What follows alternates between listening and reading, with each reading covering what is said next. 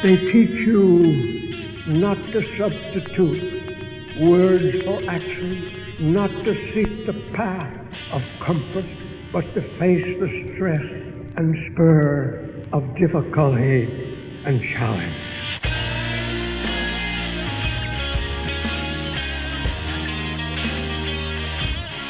Okay, so today we have Ashley Horner as a guest here in the Ironclad compound. Ashley is someone we've been working with for around 2 years now. We have a few projects under our belt. We're about to do something new with her.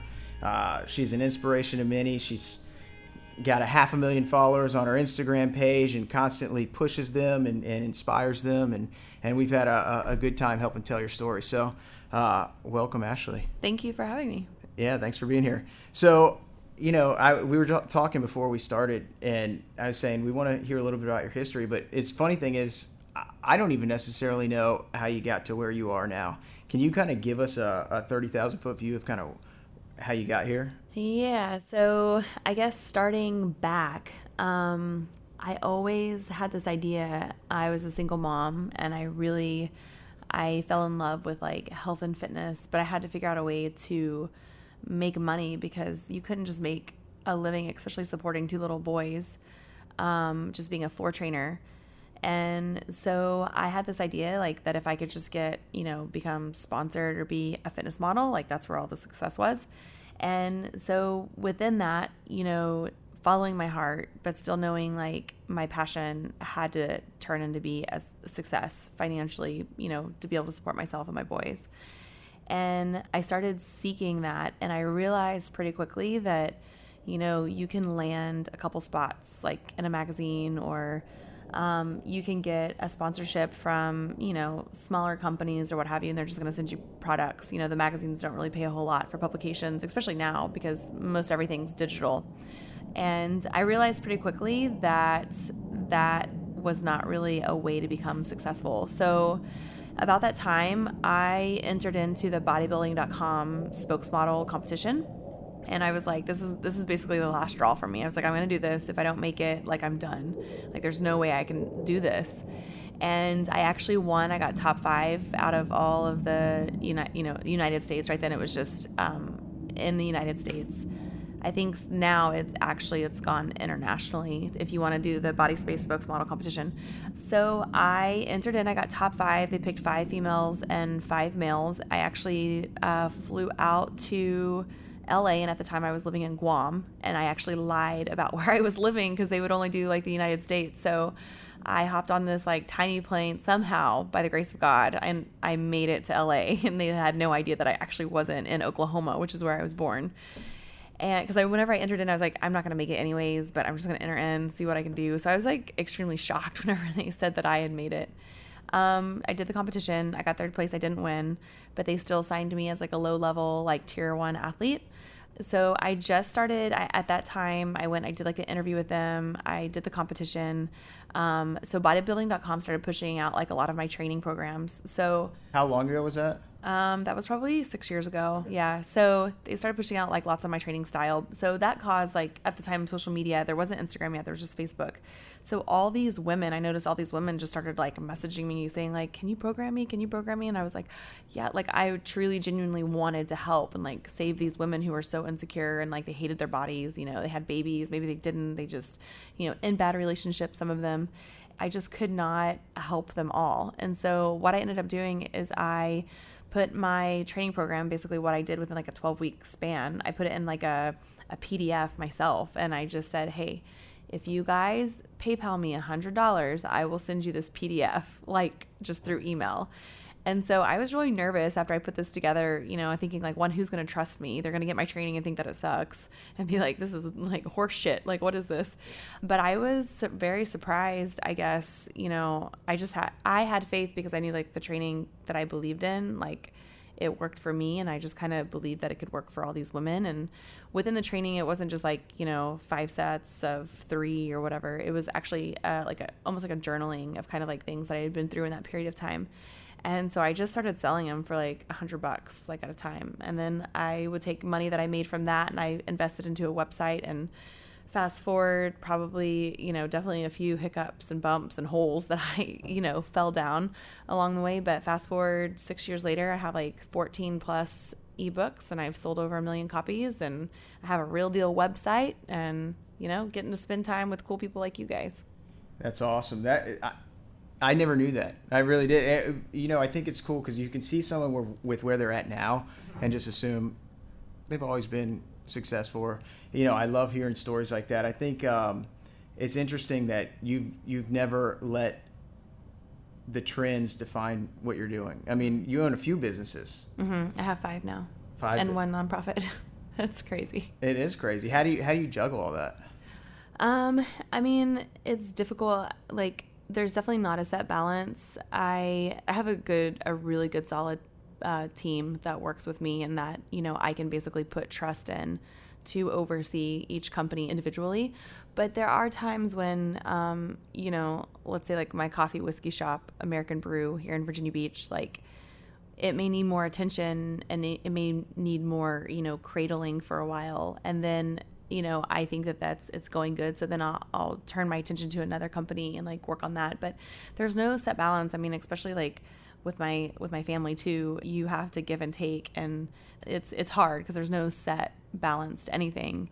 You just have to be willing to like kind of roll with the punches and, make sacrifices when you need to make sacrifices. And unfortunately, like building my brand and growing for the past like 6 years, I mean, people don't see like the hardships that I've had to face and like the birthdays that I've had to miss because I've had to be somewhere for a company, or, it can really suck sometimes. But, and I think especially as women, we can always feel like that we're not good enough, or that we're not able to give enough to our families, and then you try to focus on like your family, and then you feel like you're not giving enough to the business. And I think that women feel that more so than men, just because that's kind of the way that society has been.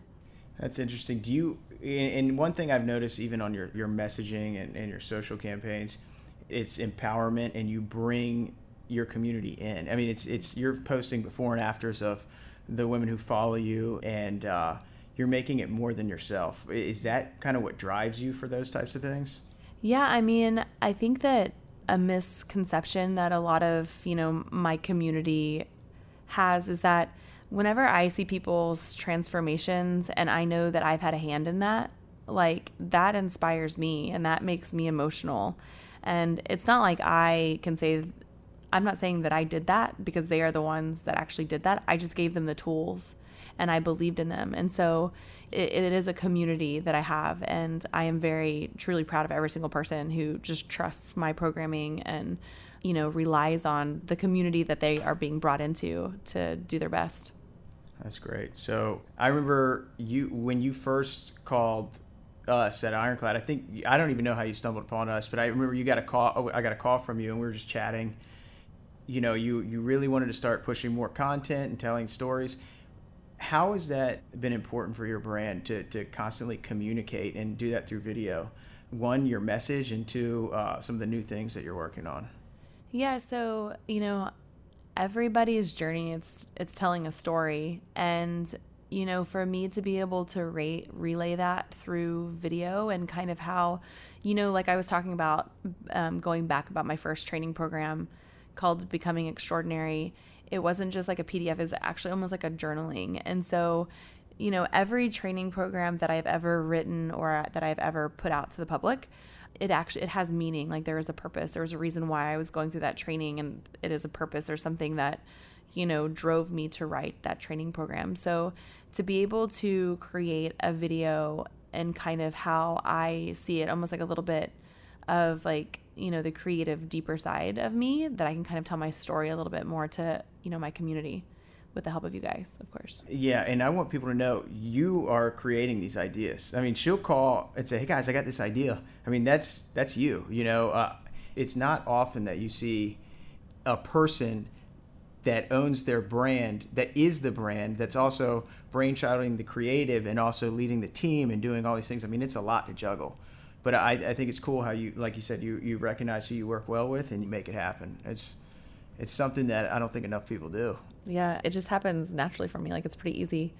So I wouldn't want to tell a story that's not mine. A story that I don't see.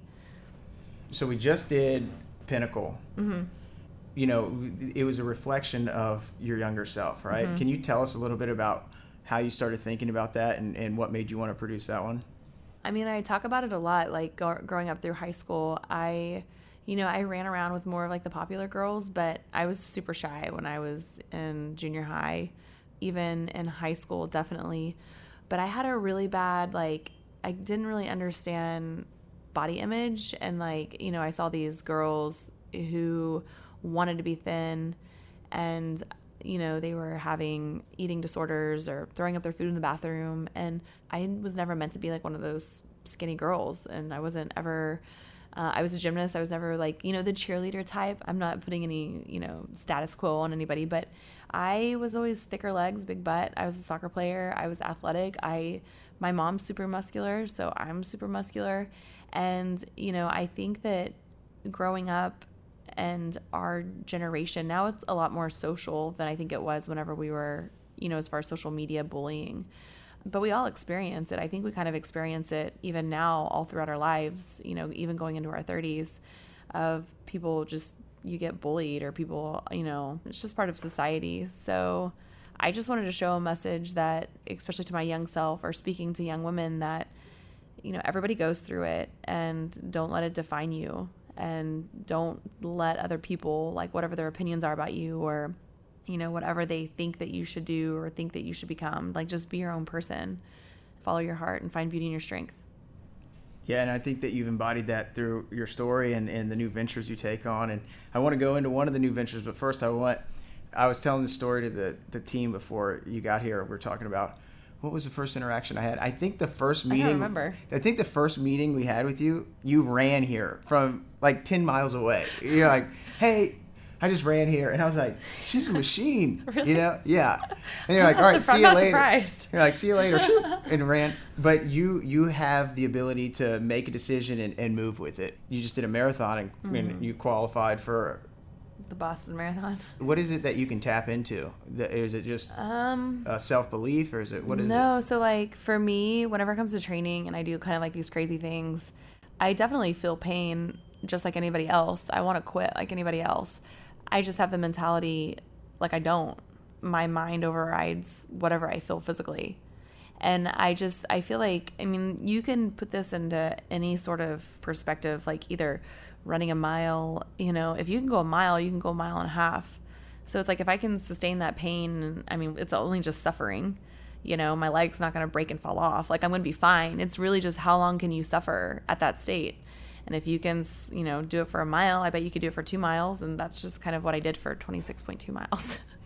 But it wasn't that bad. The conditions and the weather was pretty bad, but I was pretty shocked. I couldn't believe that I actually started crying when I crossed the finish line, because I just finally let myself go, be emotional, And you made up your mind the night. It wasn't like you've been prepping for a month. No prep at all. I was actually looking back at my run log, and my average, I could do pickups 7:30, 7:45, for 2 miles or something, but my average pace was a 9:45, 8:45, definitely nowhere near, did I ever hold an 8-12 minute mile for more than 3 miles or 5 miles. So that's why everybody has it in them. They just don't believe that they do. Well, 100%, I will preach that till the day I die. Everybody has it in them. They just decide to quit. So, I made up my mind. We're just going to get it done. Yeah. As soon as I saw that the pacer for the 3:35, there was no part of me that would have stopped. It wouldn't matter how much pain I felt. And then once I hit 10 miles, I was well, I felt fine. You kind of have to do that self-check. Okay, whatever, my foot hurts. Move on. What else? Okay, that hurts. Okay, what it hurts. Check. What else? And then you're just okay, you're fine. You've acknowledged every part of you that hurts, and then you just move on. Is that a skill set that you fine-tuned or acquired over the years, or has it just always been something that you've had? I think I've definitely fine-tuned it over the years. Probably some bad relationships that I went through. I watched my father pass away. He had cancer, passed away very quickly. And I watched, my mom's very kind of driven like I am, so I know, some of it probably just kind of runs in the family. My mom, right after my father died, which was super sudden, I watched my mom just take over his companies, and he was a rancher as well, like just take over everything, and she ran it like a boss. And like I'll never forget that, you know, and she just stepped up to the plate, and didn't matter like emotionally how she was feeling or whatever, and she was still in like great shape. Like she trained all the time. And I think that emotions are very, very powerful, and I, you know, as humans, we can learn to harness those emotions and put them in the right funnel where they need to go down, and it can just make us mentally stronger. That's awesome. I want to talk about what we have going on. I mean, this is in... Don't tell me the day. Okay, I don't know how many days. It's coming less up. than 10 days, I think. Yeah, so Ashley called me, I don't know, not a very week long ago maybe. And you were, it was like at 9:30 at night, and you're like, so, yeah, I just want you to know, I have something going on, I don't know, and then essentially she says, I'm going to run 250 miles in Haiti. Can you guys... 230 miles in Haiti. And you guys want to come and film, and we're, you know, what an awesome experience. We want to go. So what's the game plan? She's like, well, you know, we'll see. So tell us about what's going on and why you're doing it.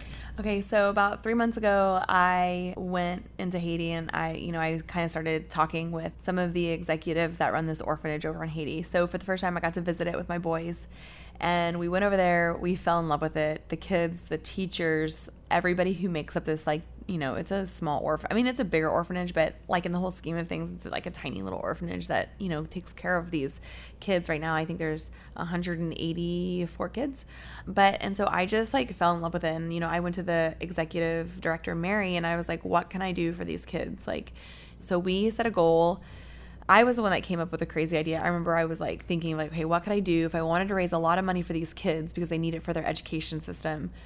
Justin Hinch, I was like, what can I do that, you know, can not only honor the country and, you know, possibly shine a different light on Haiti? Because whenever you think of Haiti, you think of like piles of trash and dirt, and they do have that. But like there's the culture and the people who make up Haiti. It's very beautiful, and it's a unique culture. And I wanted to, you know, shed a different light on that, and not just, you know, everybody when the first thought that comes to their mind is like a big pile of rubbish, you know, but just like the community and the people and that make up the country.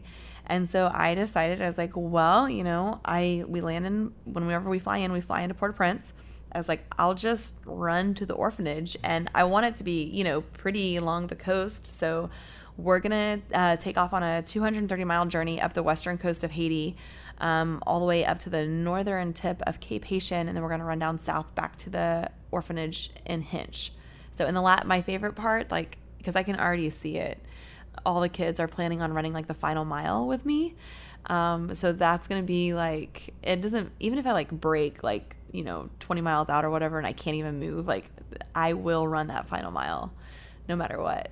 That's going to be awesome. Yeah. Even if I'm crawling on my hands and knees, yeah. I'm going to do it. Well, you can do it. I mean, we know you can do it because you just did one in Wilmington or That was a year ago. Yeah.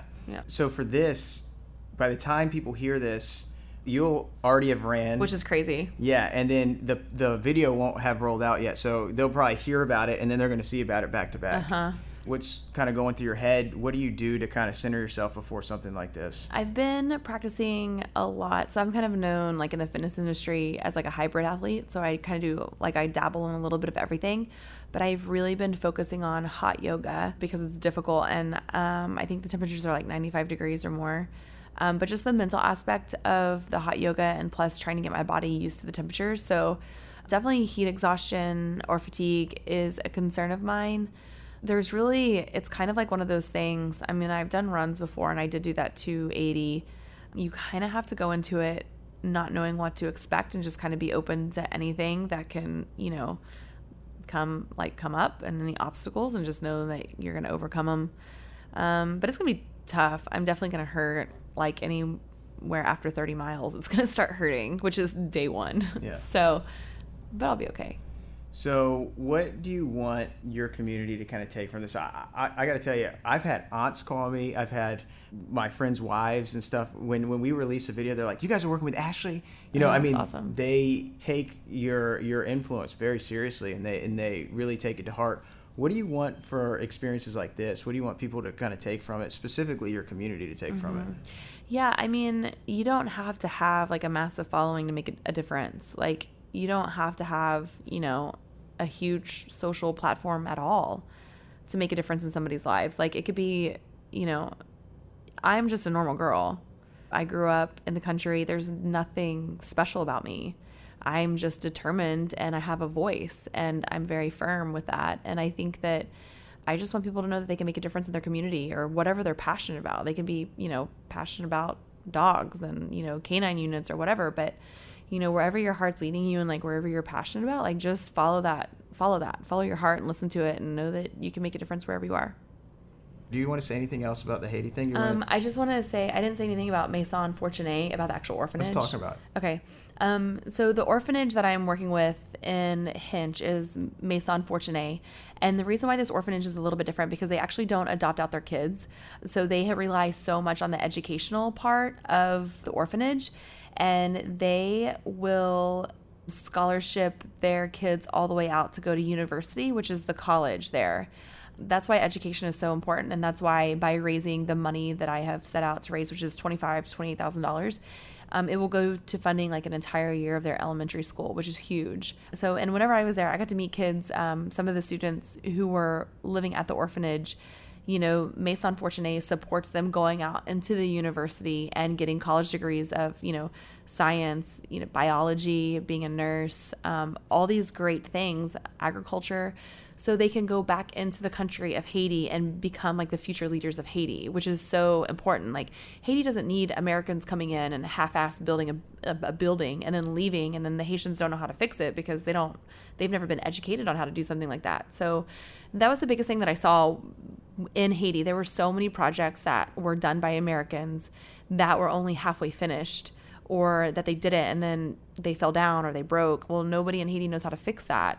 So that's why education is so important for the Haitian community, and for Maison Fortuné is to start by educating them from the ground up and to really give them a firm foundation to become better stewards in Haiti. Awesome. Yeah. So working together, on countless videos, you get to know each other better and better, and you get to understand each other's strengths. You get to understand, we get to understand what your message truly is, and your message is so important. It's something that you're constantly using your influence to tell, and you get to know about us a little bit, what we're capable of, how we collaborate. How important is it to you to be able to have a partner that you can collaborate with when creating content?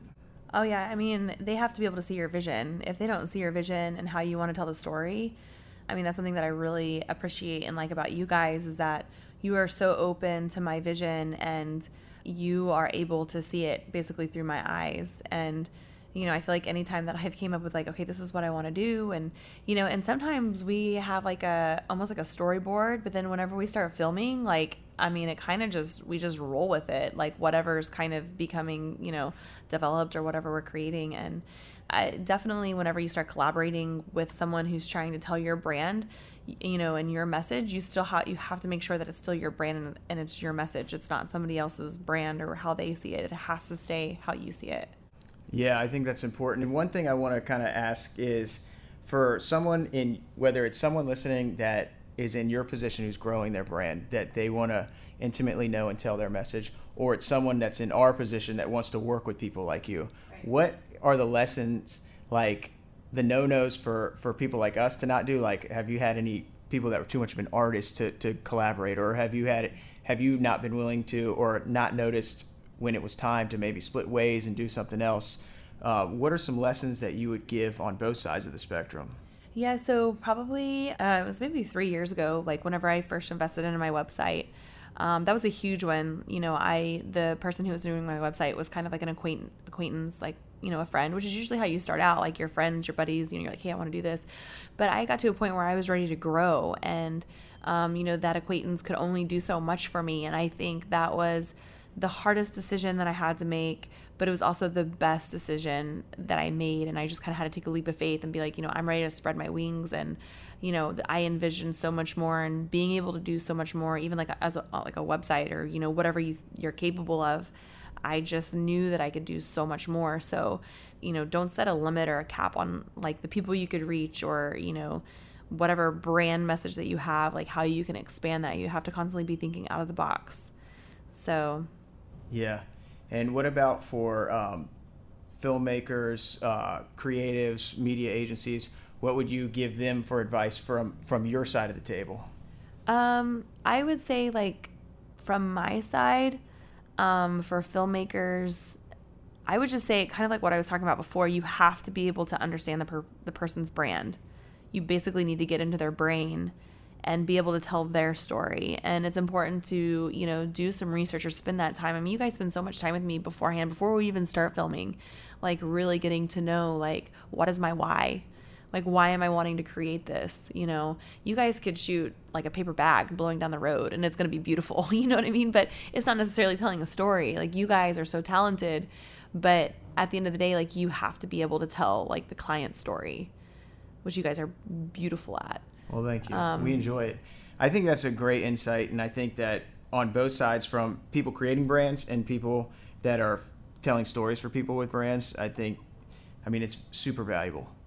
So what do you think is the biggest hurdle that you faced while building your brand, and how did you overcome it? I would say the biggest hurdle that I faced was being transparent enough and letting people into my life who basically wanted a piece of what I had. But understanding that, like, not everybody that you bring into your life is going to have the best intentions for you.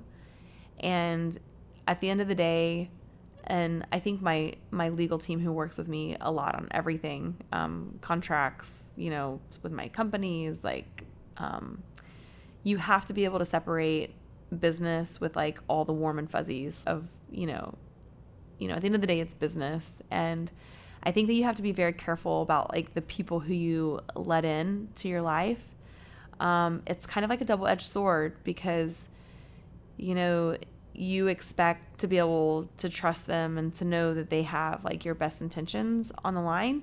But at the same time, I think it's worse with girls. There's always, not always, but there could be like an alternative motive, or they could just be wanting to like kind of climb the ladder, ride your coattail for a while. So that was probably like the hardest thing that I had to overcome, especially whenever all my brands started growing and booming.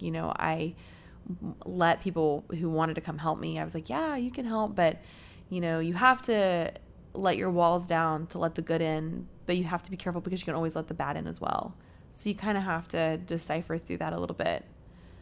It's funny because that's the same answer we got in different words than other successful people that we've interviewed. And just like our first episode with Dom, he said very similar to the same thing. So it's showing that it's a real thing. Yeah, it's a real thing. Yeah, and it's not that, again, it's like nothing personal, but you have to protect your brand, and you have to have people who support you and love you and like envision everything that you have, and not try to skew the brand a different way, not try to ride your coattail for their own personal gains.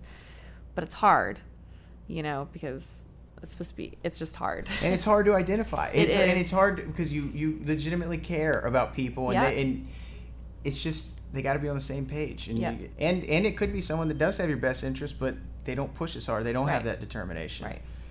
It's tough. It is tough. So let's move into our next segment. This is where we take some user-submitted questions, and we take it from we answer it from the Ironclad side, and then we answer it from your side. So let's see what we got. So one of the questions that we have is, how does rest play into your day-to-day? And I think on the Ironclad side, we'll go on these trips for, just like with the Haiti one. I mean, it'll be 5 days. It'll be back to back to back, nonstop shooting, then travel. We're sleeping in a van, and then we might have a production backed up to that, or we might have a deadline. And I think as a team, ours is more as a team rather than an individual, but we have to recognize when people need to recharge, and because you won't function as well, you won't be as creative. And I think it's important to be able to have drive and discipline and fight through these things. But when you have a second, you have to take the time to rest and recoup your mind. That's not to say to use that as a crutch or an excuse, because a lot of people use that. And well, I'm tired or this and that. You need to fight through that to get the job done. But it's important that you recognize fatigue, or whether that's creative fatigue, mental fatigue, whatever that is, and allow yourself to recharge. So at least that's how it is on our end. What do you think? Yeah, so for me, because a lot of what I do is all social media, and as we all know, social media never sleeps. And so I think one of the biggest things, I love what I do so much, so it doesn't seem like work, which I'm sure you guys can relate. So I could do it all the time. Like I could just work all the time because I love what I do and I love the people I do it with. So I could be at work and I don't really feel like I'm working. I have learned though, like, when I pick my kids up from school, like I need to kind of put a halt on checking the email, put a halt on social media or checking things, because I know all of that can wait. I'm not the best at this, and it's always good to be reminded, but I think it's important, whenever you're going to bed, because I could probably stay up way past my bedtime just working. I could work all the time. I'm definitely a workaholic. So for me, I just like to schedule parts of my day where I'm completely unplugged. So where I'm not looking at my phone, or, I let my team know that like, hey, this is what I'm doing. I'm going to be out of the pocket for the next 3 hours. Or really trying to just put my phone away at night and grab a book and just kind of disconnect from that life and really recharge. Because you're right, it is important. It's really important to have that time.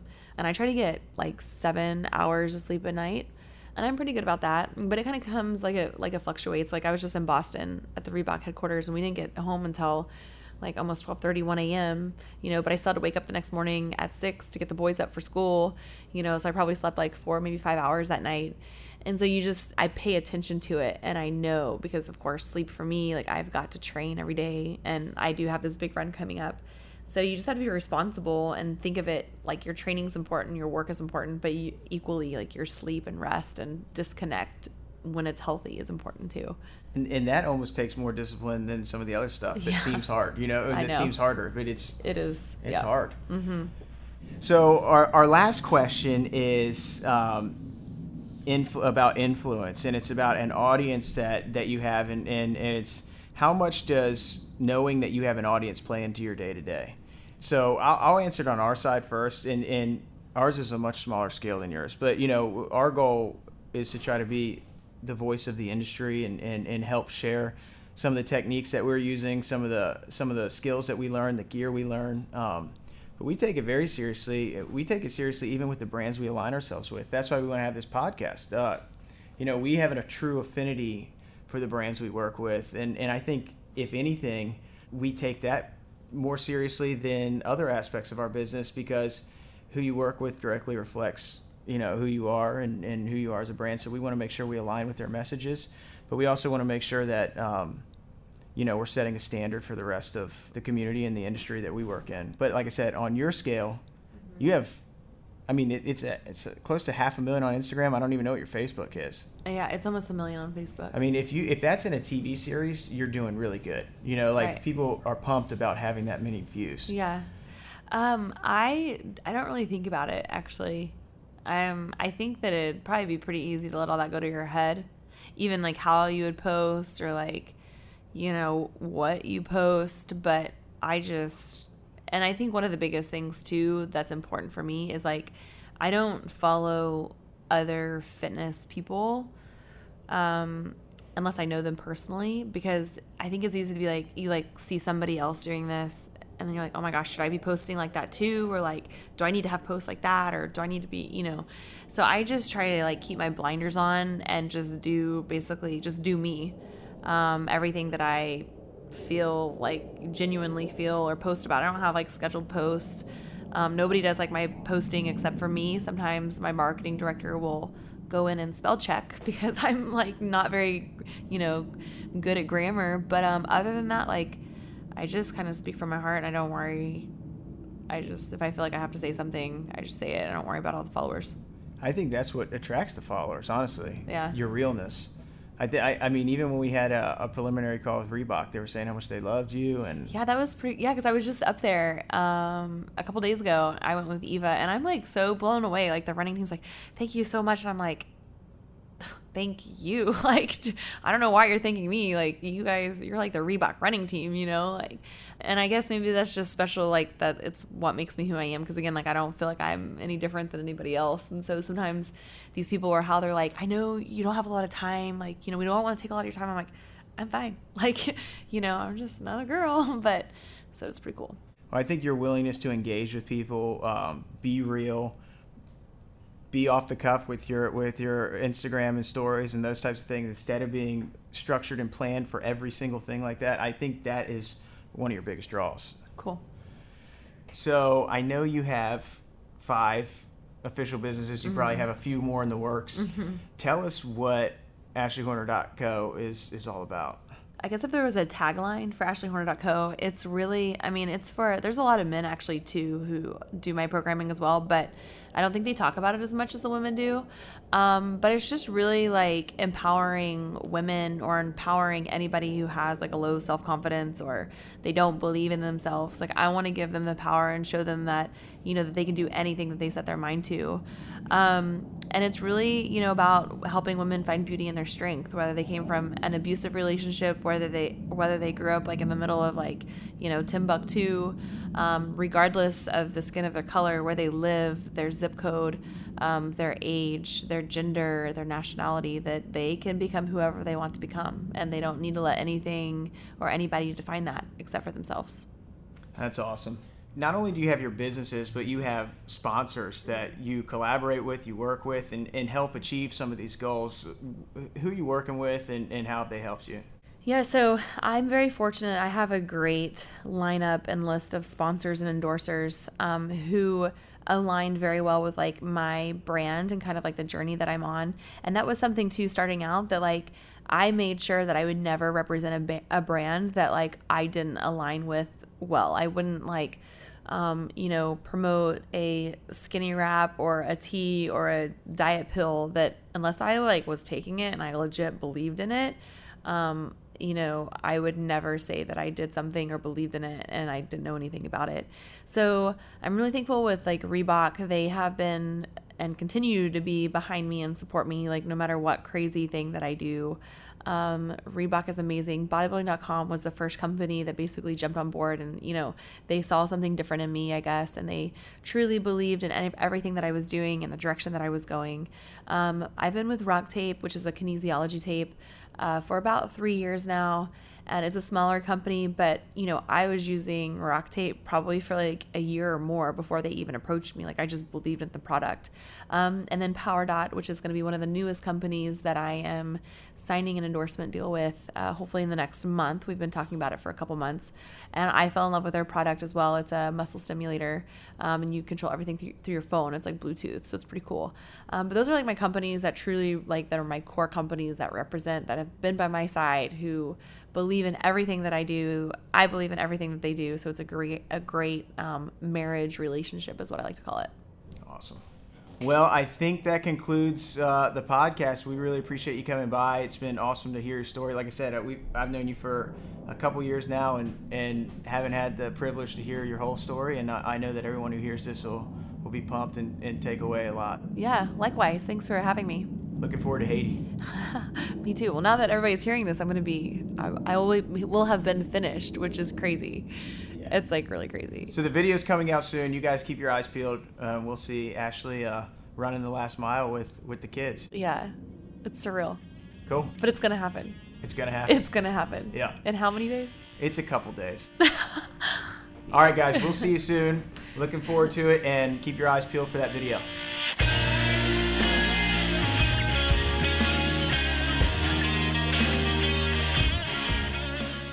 Thanks, everybody, for listening to the Ironclad Podcast. Make sure that you subscribe on iTunes. Make sure that you leave us a review, any questions that you may have. Also, follow us on Instagram @ThisIsIronclad, and also our website, thisisironclad.com.